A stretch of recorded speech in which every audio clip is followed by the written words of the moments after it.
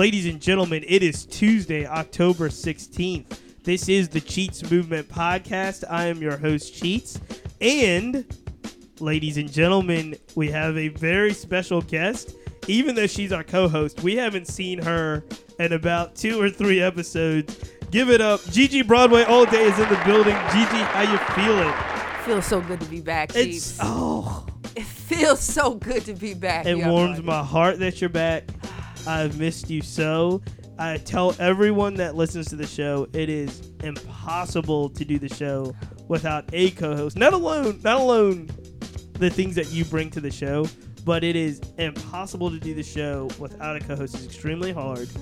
And, you know, I am the first one to welcome you back. People miss you. They email me and it's like, where is Gigi? And my answer is, I don't know. Where is Gigi? I'm like, where's Gigi at? So, Gigi, quick life update. What have you been doing since we haven't had you on the show in the last couple weeks? What is new? What is happening? Well, you know, one of my personalities is kind of addictive. And I have fallen into, like, the freelance trap. I'm just, like, out there doing freelance jobs. I found this cool site, and I've just been working, man. I've been in the house. I've been taking a social media detox, an official one this time. And, I mean, I feel good. I'm just ready to get back out there, man. How long's it been without social media? Do you don't feel disconnected from the world? I totally feel disconnected. Because we have a lot to talk about on this show. You know what? I feel less programmed. That's it. Well, you're not the only one, because you may not know this because you have not been on social media, but it's been big news that post Saturday Night Live Kanye decided to drop all, he's off Twitter again, he's off Instagram. So he, like you, has it's almost an intermittent fasting relationship with social media. And it's so funny he's off because now. he's the reason why. The reaction to his rant is the reason why I had to Well, we're going to be talking more about one of your favorite artists, Kanye West, in a little bit. We've got a brand new segment on the show that we're very excited about. Yes. It is Ask the Audience. Or no, how do we say? What's it called? The audience asked us. So is it Ask the Cheats Movement? Yeah. So we've got a great segment where callers have called in and asked the Cheats Movement, myself and Gigi Broadway, questions. We are going to go heavy into that segment. You can join that segment by emailing your question to thecheatsmovement@gmail.com. You can also look us up on Facebook. You can look us up on Instagram. You can send us as many questions as possible. We'll try to get to as many of them on the show. Not only that, we have a very special interview with City Council member Michael Jones of the 9th District. He was the council member that put in the resolution to have the Richmond City Council control their own Confederate monuments and memorials. That measure failed last week. It failed by a vote to 6-3. I wanted to talk to City Councilman Jones, find out what his thoughts were about the vote. I had my own. I was extremely disheartened. Not that, I won't go into it now, but I was disheartened not that we didn't vote to remove them, right? I was disheartened that we didn't vote to have control to make the decision whether to remove them or not. Right. So the fact of the matter is that a lot of that rests with the General Assembly, and the fact that we don't have control of it is disappointing. And us asking for control of our own monuments in the community, in the city of Richmond, it was a bridge too far for 6 members of City Council. And it was just so Councilman Jones and I get into that a little bit later in the program. You're going to hear that interview. You're going to hear us answer questions. Gigi Broadway is back. Yes. But first, as always, Dip Set.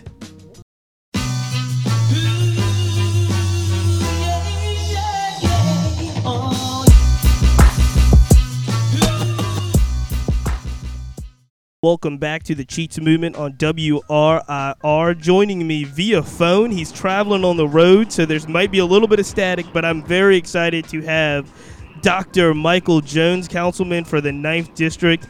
We've been talking a lot about what's been going on in City Council the last week, so with no further ado, Dr. Jones, welcome to the program.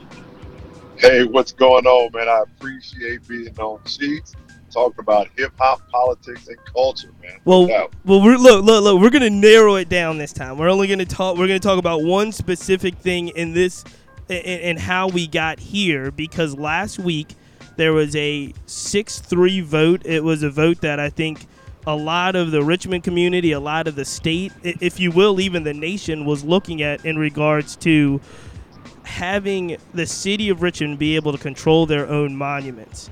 Now, this has been, just about a year in the making. You first put out the resolution a while ago. The first vote, what we talked about, was kind of, delayed, if you will, because of the Monument Avenue Commission report.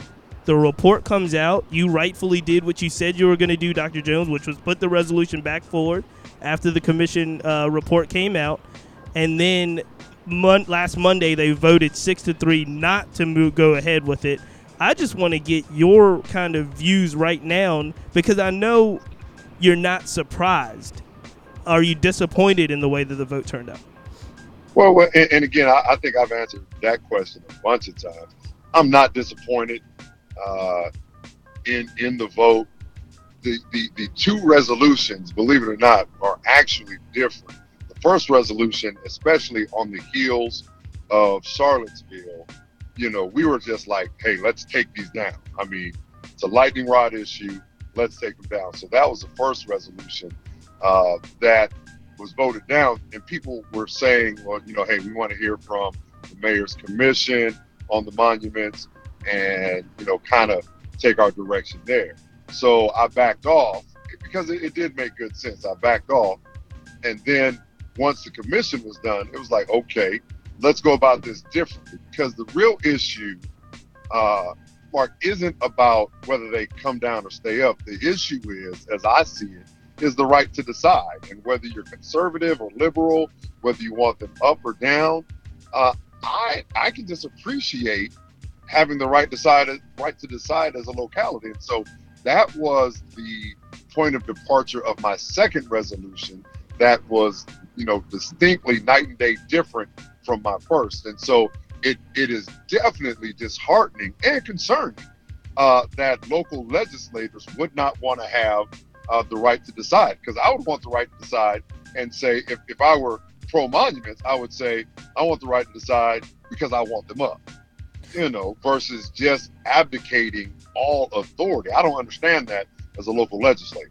I don't understand it as a constituent. So as a constituent and a resident of Virginia, I'm not a resident of Richmond, we made that clear, but as a resident of Virginia, I completely understood the resolution. I understood why we had to do it, because the General Assembly has basically domain, if you will, in a Dillon Rule state on what can be done, and you have to request to basically have control, which is crazy in itself, but you have to request to be able to control your own kind of monuments and those things. So I really appreciated, if you will, the way that the resolution was written. And because it was written that way, hearing some of the explanations, if you will, from your city council colleagues, I need to ask you, and I want to be tactful in doing it, but is it that, because they're very smart people, are they very smart people that didn't understand the resolution, or is it really smart people that were hoping that the citizens didn't understand that their explanations, a lot of them, didn't actually address the resolution? Does that make sense?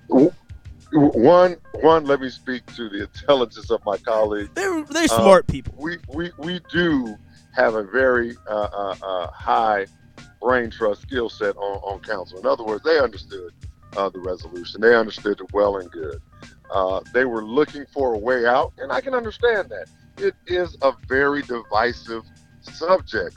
And whether I want them up or down, I believe as a leader, I was elected to have difficult conversations, and to not run from them. I mean, where would our country be if individuals ran from, because honestly, this isn't that tough of a discussion. It really isn't. When you think about the Civil Rights Act, when you think about the Voting Rights Act, when you think about the women's, 1919, and, the amendment for women to get the right to vote, women's suffrage movement, those were tough. This is easy. We're talking about artwork. It's it's kind of like Allen Iverson, and we're talking about practice. No, we're talking about artwork. This is not a very difficult conversation in the scheme of history, right? And so, that's the disheartening piece, that individuals on council would not want that right, and then use everything to hide behind. And Jason Cameras, our school superintendent, he was very forthright, and I read his tweet as my closing remarks, saying, "Do not use Richmond Public Schools. Do not hide behind Richmond Public Schools. Don't do it. Come up with a better excuse." And several of your colleagues did, and I am glad that you read that tweet. I read that tweet as well, and I've heard Dr. Cameron speak on this a number of times, and I do see a problematic trend, if you will, in regards to just about anything. I remember telling my wife, I was like, I can make a sweatshirt that says the funds used to make this sweatshirt could have gone to RPS. But I think you're starting to see a trend almost immediately where if you don't want to do anything that has a fiscal impact anywhere, you can say, well, that should be done. That, those funds could be used to improve RPS. And I think our mayor labeled it correctly as the politics of cans. Mm-hmm. We cannot be governed by the politics of can. We can walk and chew bubblegum at the same time. We have to be able to, deal with the difficult issue and fund our schools. That's my main priority. Much of what I'm looking at right now, it's about how do we find funding for our schools. Period. I need more money in the general fund. And so there's some things that I have to do as I do other things as well. So I can't shut down the entire operation because I want to find funding for schools, or I want to get one particular department to work more effectively. We have to be able to multitask as legislators in the city the size of Richmond. Let me ask this too, in the sense of, you mentioned it in the past. It seems to me, even if he hasn't actually made an official statement on it, I think he's made enough statements. It seems to me most of these votes, you said you listed it as a divisive issue, and I understand that it's an issue where certain, there's different numbers from different citizen trees or different polls or whatever.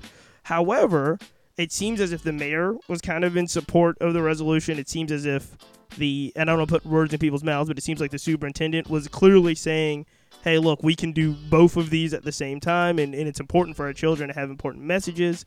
So in your opinion, because clearly you didn't have a boogeyman in this issue, usually people that vote no on these types of things are afraid of something or someone, whether it's a lobbyist group or the mayor's office or a more powerful politician.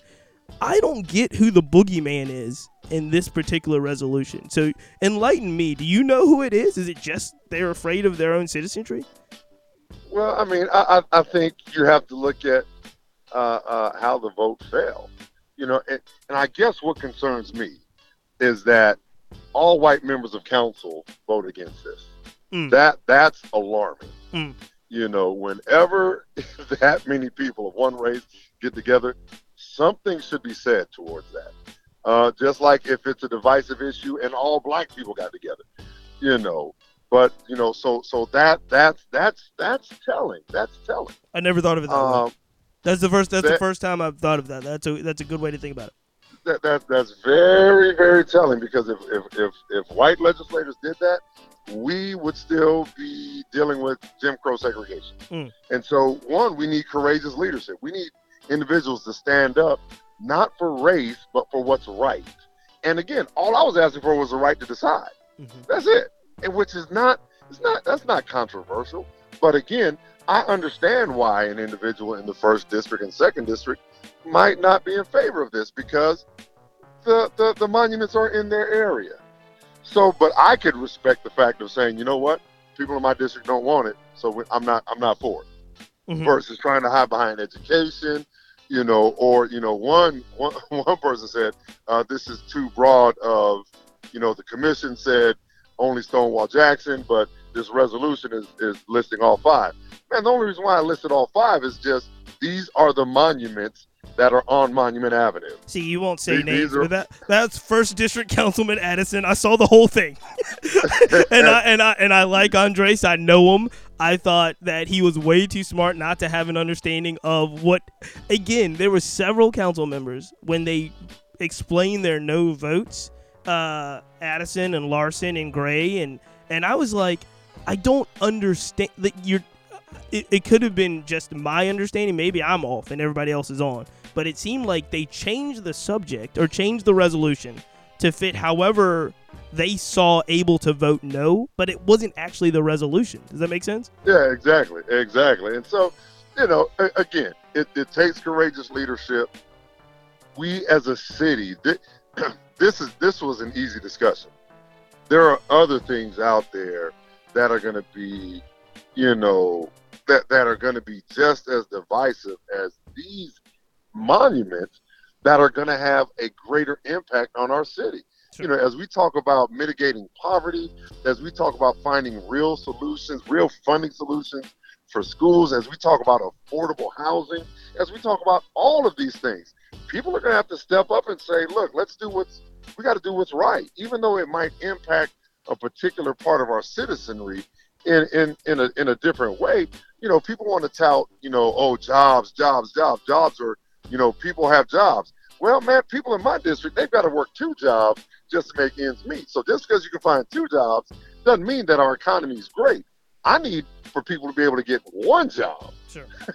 right, and make money. I mean, we need to talk about Medicaid expansion and why the Republicans are tearing that down. So there are so many different issues that our city is facing and going to face as we talk about affordable housing. Why are we giving, all of these different developers, there is $23 million sitting in a tax abatement fund right now. $23 million. Mm-hmm. And it, you sign in, you get it for 10 months, 10 years. And so why does someone renovating a house in the fan that has money, why do they need an added incentive to have taxes deferred for 10 years? It's those issues. Monuments are easy, man. It's artwork. So with that said, are you confident moving forward that the council as it's constructed now can even have tough discussions? If they're not getting the easy discussions done or done right, are you confident moving forward that this particular council can have tough discussions and make tough decisions about the future of our community? I'm concerned about it. Mm-hmm. I'm concerned, especially as things begin to, because here's the thing. You can't be for the culture and against the culture simultaneously. I do want to get you out of here because I know you're on the road. I appreciate the time. But before I get you out of here, a deep, heartfelt congratulations to you on your engagement. I am very, very excited for you individually as you, you take on this marriage thing. You know what I'm saying? Man, you talk about, hip-hop culture colliding. I mean, shoot, I'm marrying hip-hop culture, man. Oh, that's great. That's great. June has been in hip-hop culture for decades, man. Yeah, absolutely. So, I'm just excited about it. No, she's fantastic. I've had the pleasure of meeting her. You are a very, very lucky man. You married up. That's what they tell me anyway. Look, they tell me when they met my wife, you married up. And I was like, look, I'm all right with that. I'm happy. I'm truly happy. I'm blessed. I'm fortunate to have someone like that to be willing to say yes. And I'm very excited about it. I'm very excited for you in June. We are going to get you out of here. Dr. Jones, thank you for the time. This is the Cheats Movement on WRIR. We will be back after this. You better watch your step. Ladies and gentlemen, this is the Cheats Movement on WRIR. It is Tuesday, October 16th. Gigi Broadway is back. Woo-woo! We should call this episode Gigi's Home. Yes. Gigi's back. Dipset just played. You just mentioned something real special about Dipset. We have a Thanksgiving treat. I heard they're dropping an album on Thanksgiving, and I cannot wait. I saw some on my social media. I saw Jim Jones doing some things, getting ready for Thanksgiving and the Dipset album that's coming. It seemed like everybody was back together. Yes, everyone was there. So it seems like, Jewels is still out of jail. That's good. That's like excellent. he's not. I know that's still over his head, but he's not in jail right now. Dipset has got some good things coming. It actually makes me think of a question for you. So I'll be the first one to ask a question because the news just came out a few days ago that in 2019, Amy Winehouse is the late great Amy Winehouse, R.I.P. is doing a hologram tour. So they're actually touring venues with an Amy Winehouse hologram for Amy Winehouse fans. First, two-part question. Is that the move? Is that a fly thing to do for late great, past artists? And then two, who would you most want to see? Who would you pay for to see a hologram tour of somebody that has passed away? Well, see, it's tricky because it could go both ways. It depends on what they're doing, like what they're performing, and I don't know. I have mixed feelings about a hologram tour. I really do. It's sort of like, we go to dance parties and it's like, oh, it's a Stevie Wonder themed dance party, or it's a Motown themed dance party. This is, you're going, Amy Winehouse hologram is going to be there. They're going to play a bunch of Amy Winehouse jams. Dang. I guess I'm here for it. If I had to pay money to go see somebody, the hologram of someone, that's crazy. I don't know. I'm going to just say Max B. Free Max B. Ladies and gentlemen, Max B is not dead. He's not dead. Max B is in jail. He will be in jail for a long time. So he's incapable of performing. But he's incapable of performing. I don't know if that would do it for the world. That would do it for Gigi Broadway. It would do it for me. I'm going to go to like the recent legends that have passed away. When I say recent, like I would go see a Michael Jackson hologram tour. Oh, man. I would go see a Prince, which I have seen Prince live once. I saw Prince live once in New York, Madison Square Garden. But I would see Michael Jackson. I would see Prince. I'm trying to wrap my mind around if I would see a Tupac hologram tour. That's the thing. Or Biggie, like, come on. I might see a Biggie hologram tour. I wouldn't. Tupac. I would, and I'm a big Biggie fan. I'm a bigger Biggie fan than I am a Tupac fan. But I saw the Bad Boy 20th reunion show, and they put Big up on the big jumbotron, and so that was enough for you. That was enough for me. I don't need to see a Biggie hologram. The big on the jumbotron. You put on a couple of the hits, Big Papa. You put on the joint. Victory, and you're good. You don't need a hologram of Big. Okay. I might need a hologram of Pac. Like the Pac hologram might be the thing. Nah. Might be the move. Nah. See, Michael Jackson would be a great one, but a hologram can never do Michael Jackson justice. So it's like, I don't even want to see it. I think on touche. I think a hologram could do a lot. Like, because the hologram could get Mike in his prime. Okay. Like Mike wasn't at his prime towards the end of his life. So no, I'm just saying I would probably go. The great setup. With that said, moving on. Can't do this forever. Moving on. Wonderful, wonderful segment we have right now called Ask the Cheats Movement. We have solicited your comments and questions over the last few weeks. We're going to try to keep these as real time as possible. And so we have some voice messages from some of our friends, and we are going to play them, and we are going to answer the questions they asked. So, ladies and gentlemen, we need like special theme music. We need some type of Ask the Cheats Movement theme music. We got to get on that. All right, we'll get on that next time, but right now we'll just get right into our first question, and it comes from my main man, Chris. All right, what's up, Cheats Movement? This is Chris. I just wanted to call in and ask what you all think about Kanye. I feel a little torn. I feel like I've always known that he was a bit of a jerk, but if he was a jerk and saying things that I liked, I sort of let it go. And now he's saying things that I don't like and doing things that I think are too far or different, and I don't know what to make of it. Excellent question, Chris. Excellent question. Yes. And one that Gigi Broadway and I have a very strong difference of opinion on. I will give the floor to my co-host first. because Chris, like me, Gigi, is very distraught about the new Kanye. And at one point, when Kanye was being Kanye, he could say things and we'd be like, yes, George Bush doesn't care about black people.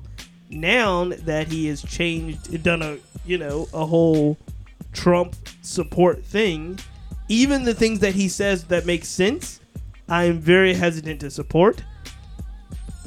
Break it down for us, Gigi. What do you think is happening with your hero, Kanye West?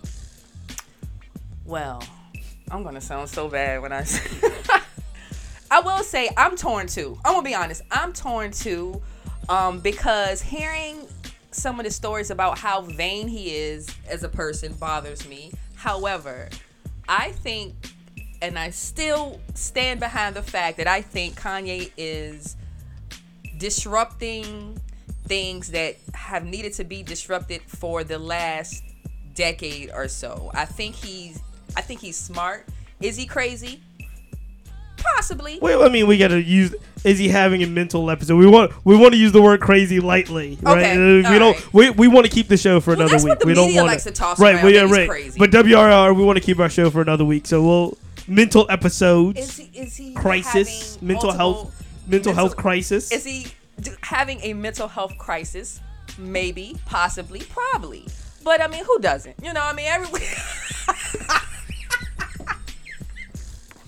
or maybe I'm just speaking for himself. I mean, at the end of the day, yes, he does things like wears a MAGA hat and he doesn't speak ill towards the president like we have grown accustomed to do. But I think about it like this. If you want something your way, or if you want something to happen for you at work, are you going to walk in and treat your boss like crap, or are you going to kind of play the game and finesse? Donald Trump is not the boss of Kanye West. He's the commander-in-chief of the United States of America. I mean, that's what people fail to realize. He's a clown. He's a joke. But at the end of the day, he is still commander-in-chief. So why not finesse the finesser? Or play the game to get what you want. Forgot, he's in the White House freeing Larry Hoover. So you're saying that Kanye West is just doing this specifically for selfish reasons, the things that he wants to get done. No. I'm saying that he's playing the game and he's playing a position to get close to the president to accomplish and make things happen that we need as a society. So you think he has a master plan? You think this is like a big... I really do. I don't at all. And I think that I don't think it's just that. I am concerned about his stability and mental health. I am concerned about that. I don't want to be dismissive of some of the things that he says. Okay, good. But I was told a while ago, and it really does make a lot of sense to me, that you have to be mindful of the messenger as well as the message.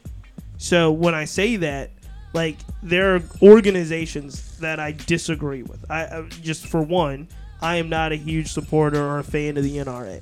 Okay. There are things that the NRA says that make sense, right? Like, the NRA could come out tomorrow and say, you know, we should really be doing more to protect people from gun violence in Chicago. They will say that. Right.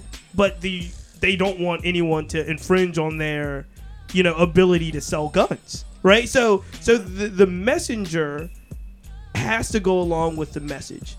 The messenger of Kanye West at this point, to me, has been so distorted, not just about the whole President Trump thing, but just everything that's led up. The fact that, you know, all of the episodes that he's had, all of the falling out with permanent, like, a lot of relationships that were permanent relationships that made him who he was. He doesn't rock with Ron Fest anymore. He doesn't rock with Jay anymore. He does, you know what I mean? Like, there's just so much of that, and you ask why that happens, and it comes back down to a egotistical, self-centered thing.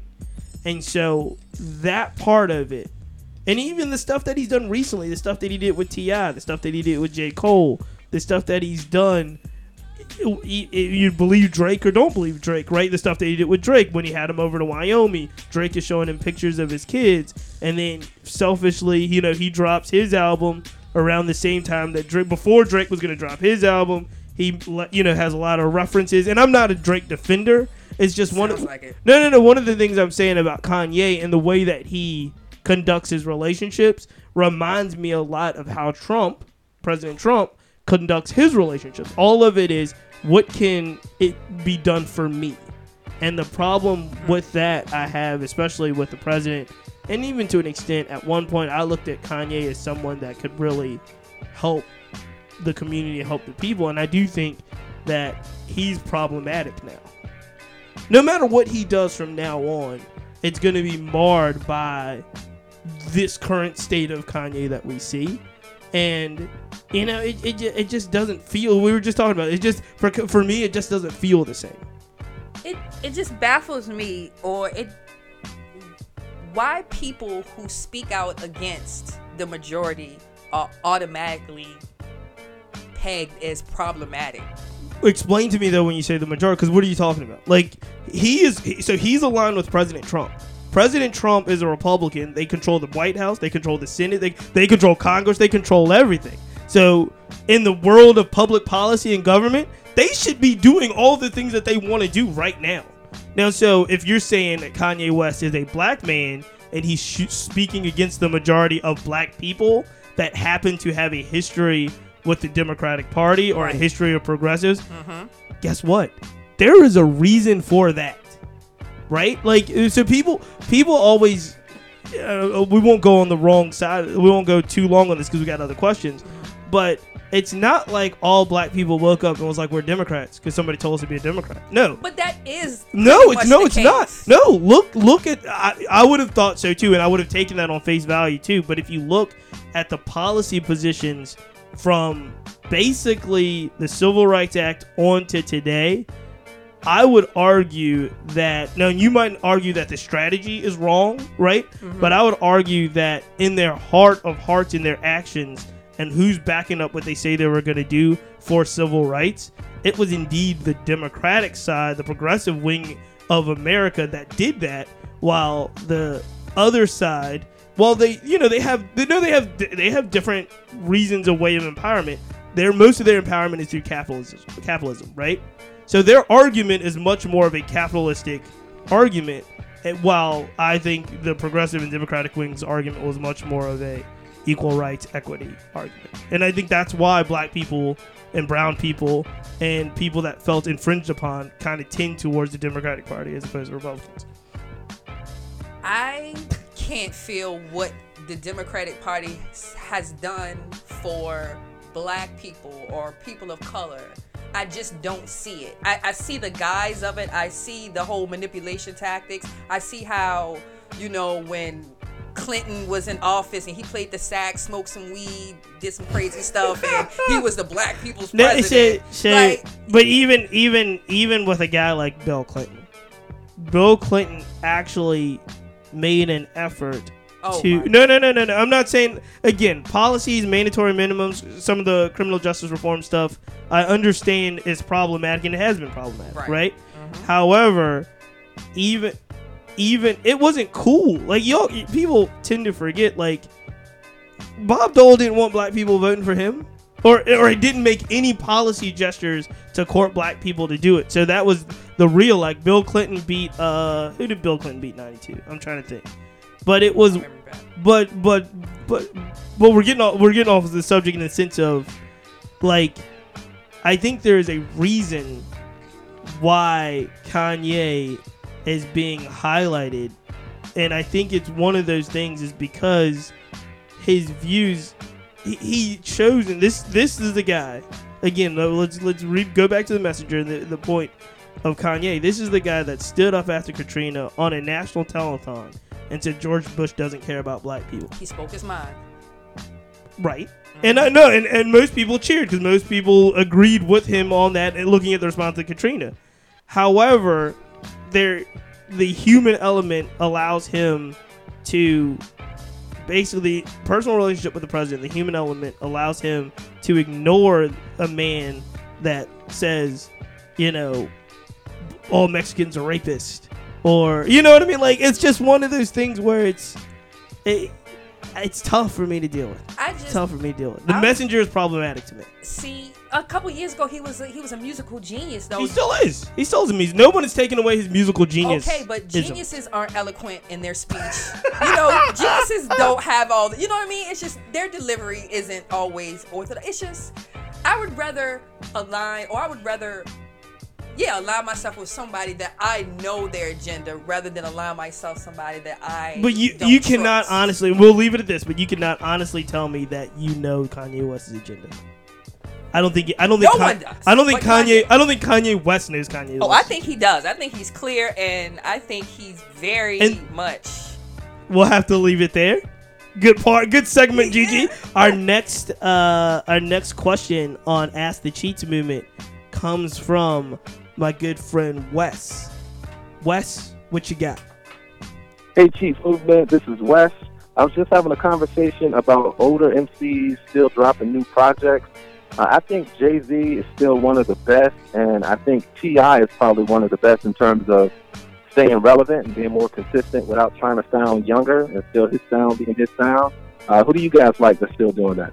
Very good question. Jay-Z is a great example. I also would have to really say Lil Wayne is probably a pioneer or a great example of how to stay relevant during climate changes of hip hop. I mean, he just dropped Carter 5, and just, I mean, it was still a good classic. Well, I'm not gonna say classic yet, but good body of work, And there were songs on there that were super old. So I think he's another person who doesn't get enough credit. I think is 2 Chainz. I mean, because 2 Chainz came in the game, he wasn't a spring chicken. So, and he has managed to stay super cool.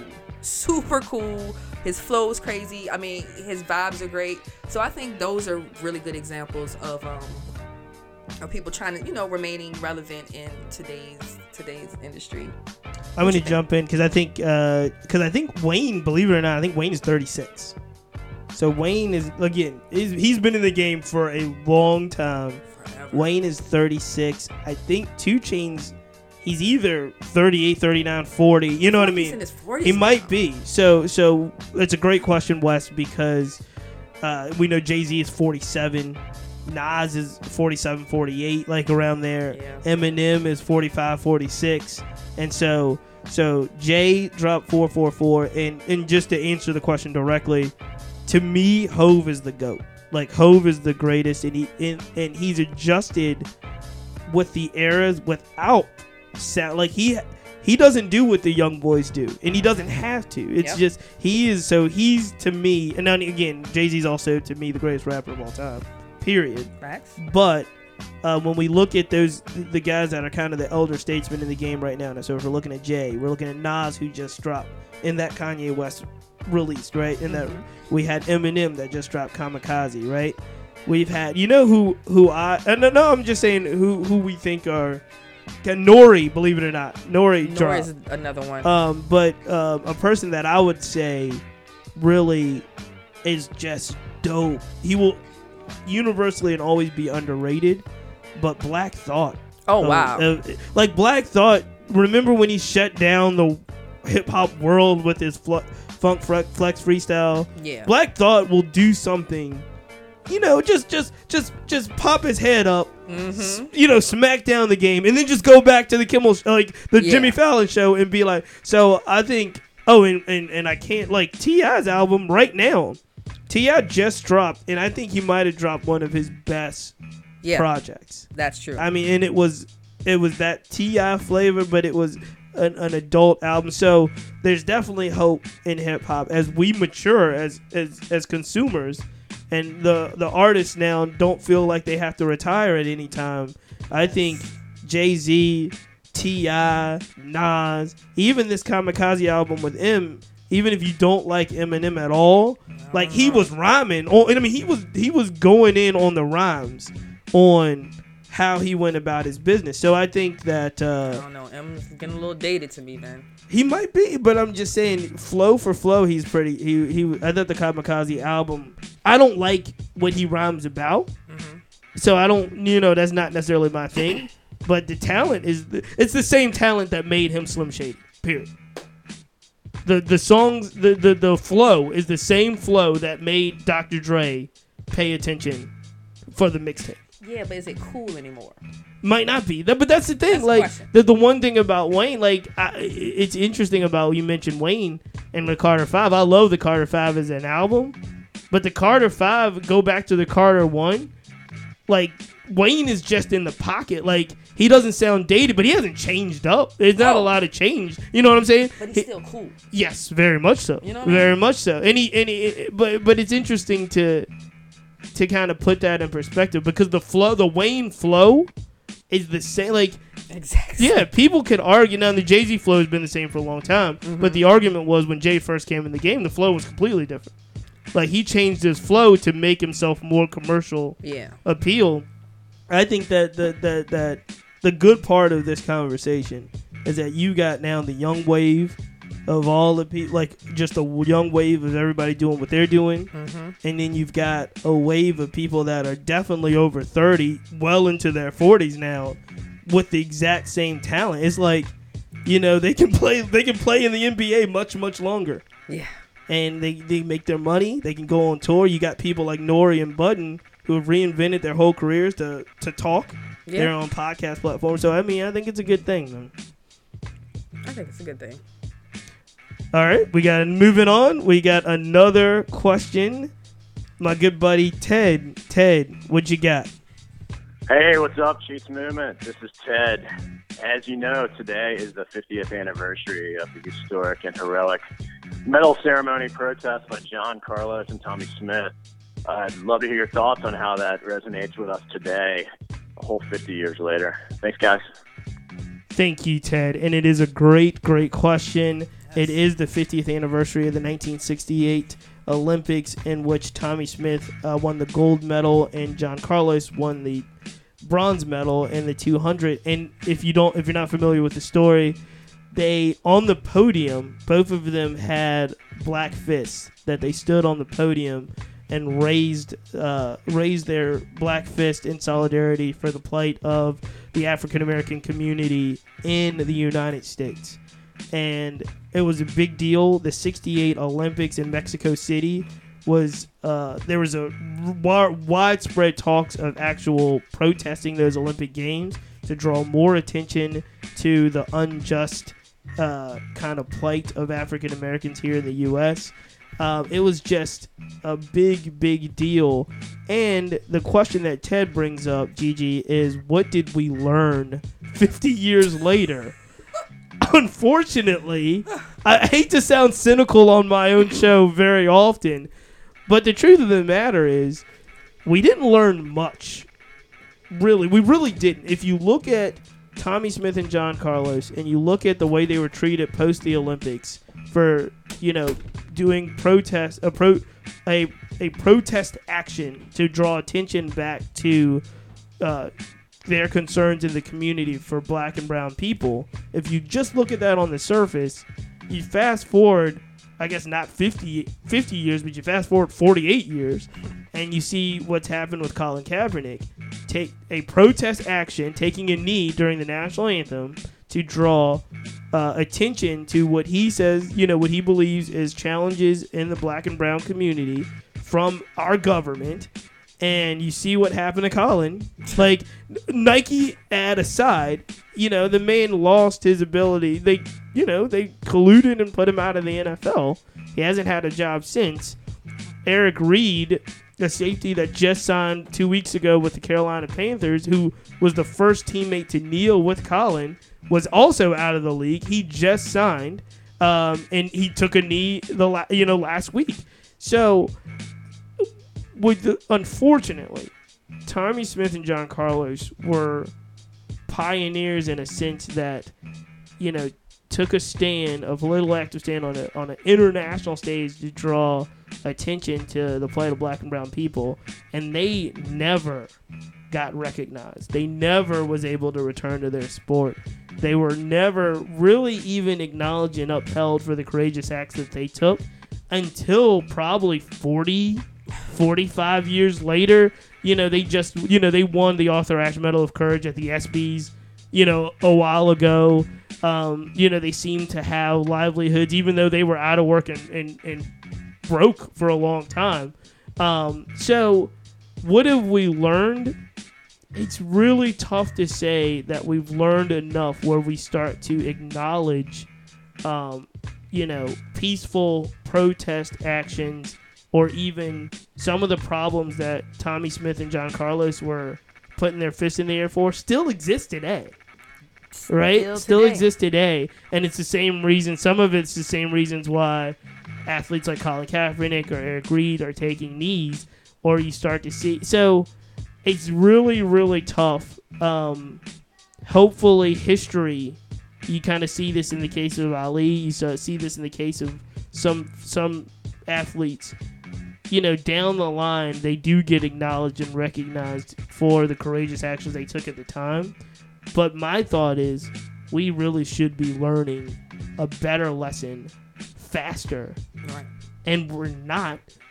So I don't know what you have to say about it, but you see it time and time again that we just haven't learned our lesson, and we're not taking action to make to make these situations better. All right, GG Broadway. Our next question is from Karen, and it is a Facebook question. So thank you for anyone that was on the Mark Cheatham Facebook page. That is the Facebook page that I use for some of this stuff. I also use the Cheats Movement Facebook page. But special shout out to Karen. And Karen wrote, I just heard on NPR that 18 to 29-year-olds are less likely to vote. Do you guys have any sense that young adults in RVA are more engaged than that for the upcoming election? Or does that sound accurate for our area too?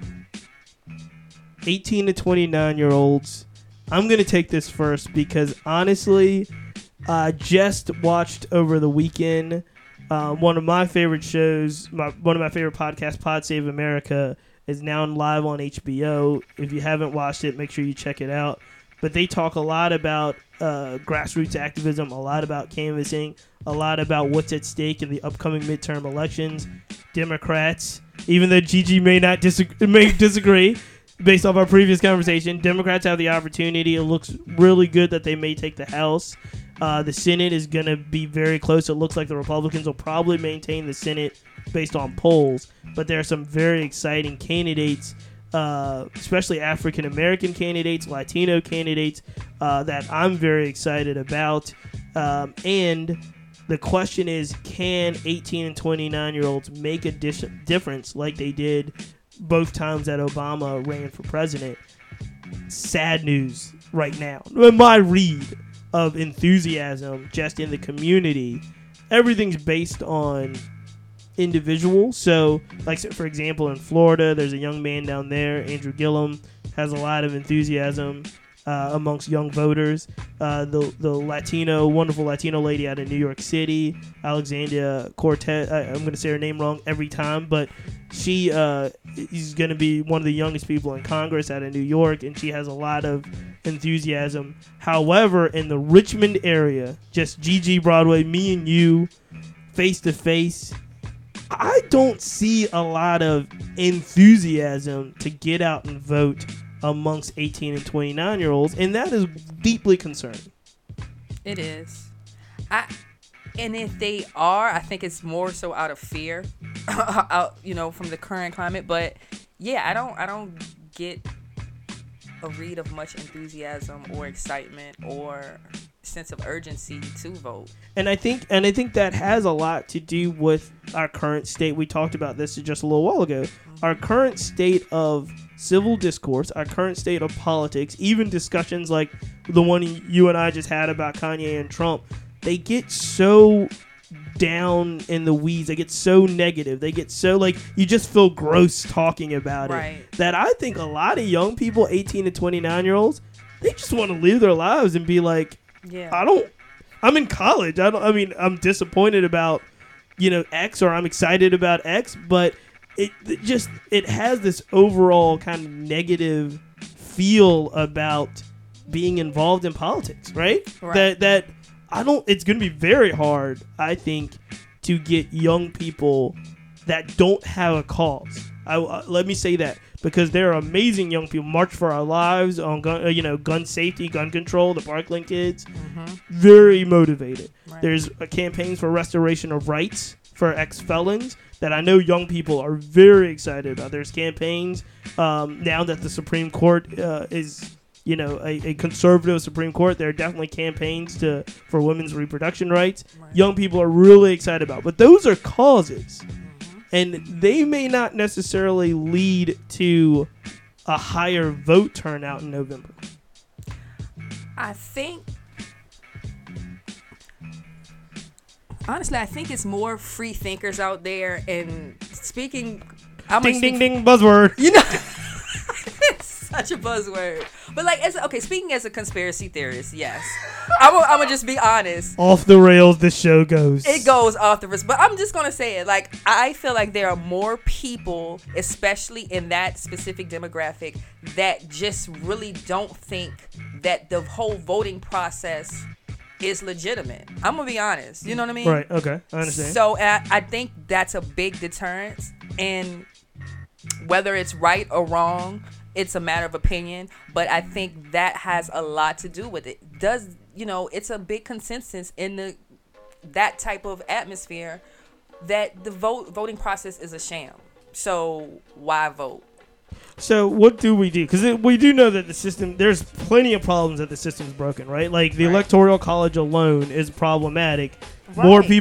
More people voted for Hillary Clinton than Donald Trump, and Donald Trump is still president. And that's what I'm saying. But how do we get young people?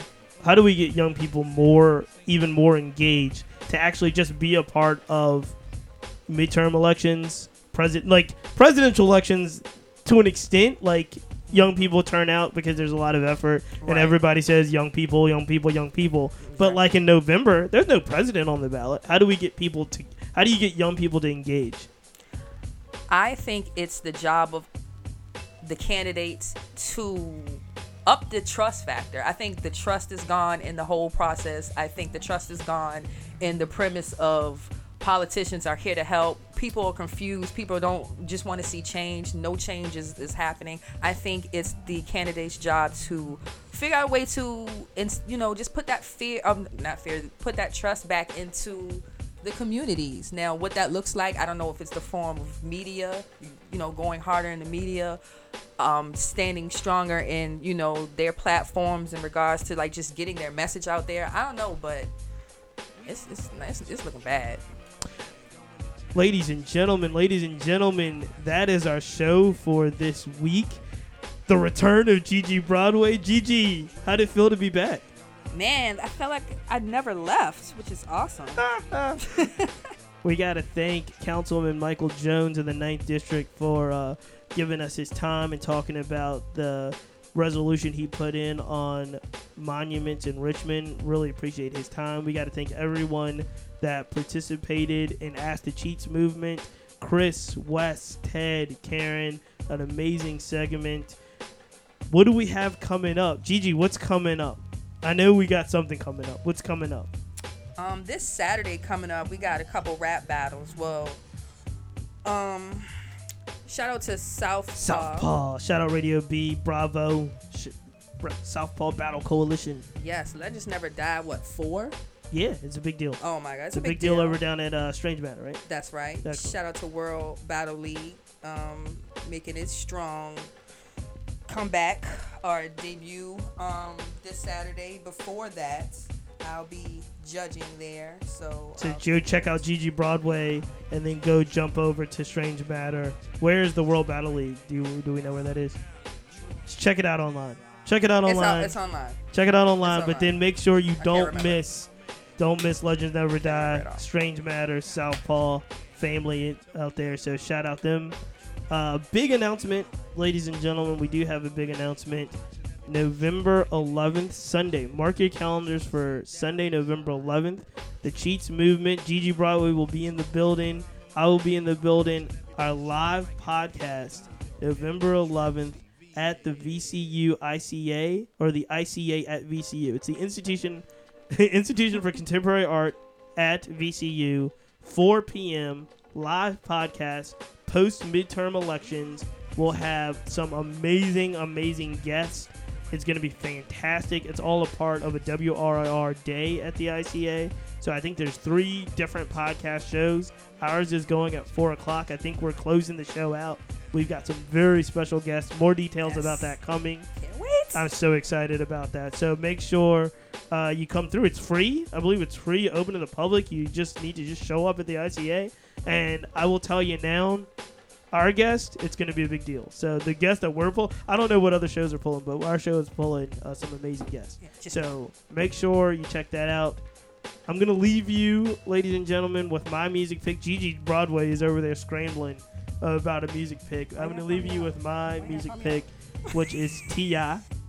T.I., we just mentioned him a little earlier. T.I. dropped an amazing album. I think some of his best work. It is called Dime Trap. It's called Dime Trap from T.I. That's my music pick. You make sure you check it out. Ladies and gentlemen, that's our episode for this week. Make sure you follow us on SoundCloud. Make sure you follow us on iTunes. Please leave a review. We need those 5 stars to keep this show going, keep our lights on. And until next time, we see you.